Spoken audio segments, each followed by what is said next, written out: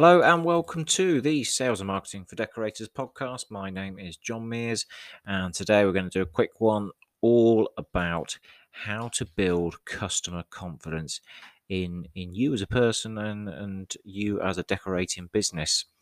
So let's go straight in with an analogy. Have you ever ordered a meal with a waiter or a waitress and they didn't write down your order as you told it to them, or they didn't even repeat it back to you?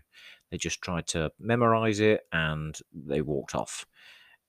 If you have, then you'll know that this is terrifying. You spend the whole time convinced that they didn't listen properly, that they didn't understand, or that they'll forget what you wanted your steak medium rare, and that when your order arrives, it'll be completely wrong.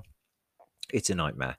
The thing is, 99 out of 100 waiters or waitresses could easily remember your order and relay it back to kitchen staff without making a mistake.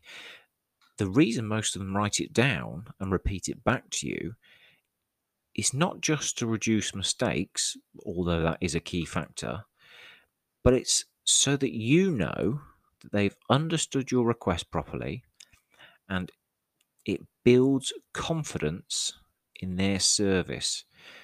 So this is what I'm trying to get across today, and you should ensure that you always do this with your customers wherever possible.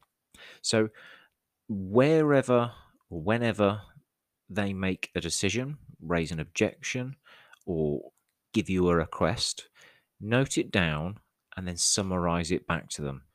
It shows to them that you care about delivering the service exactly as they want it, and it will build their trust and confidence in you. Plus, you've got the added bonus that if they change their mind and tell you, oh, that's not what I asked for, you can turn around, show them your notes, and remind them that every time you wrote something down, you repeated it back to them just to make sure you 100% understood it correctly. And then they've not really got anywhere to go with that. Anyway, I hope that helps, and I'll speak to you again soon. Cheers, guys.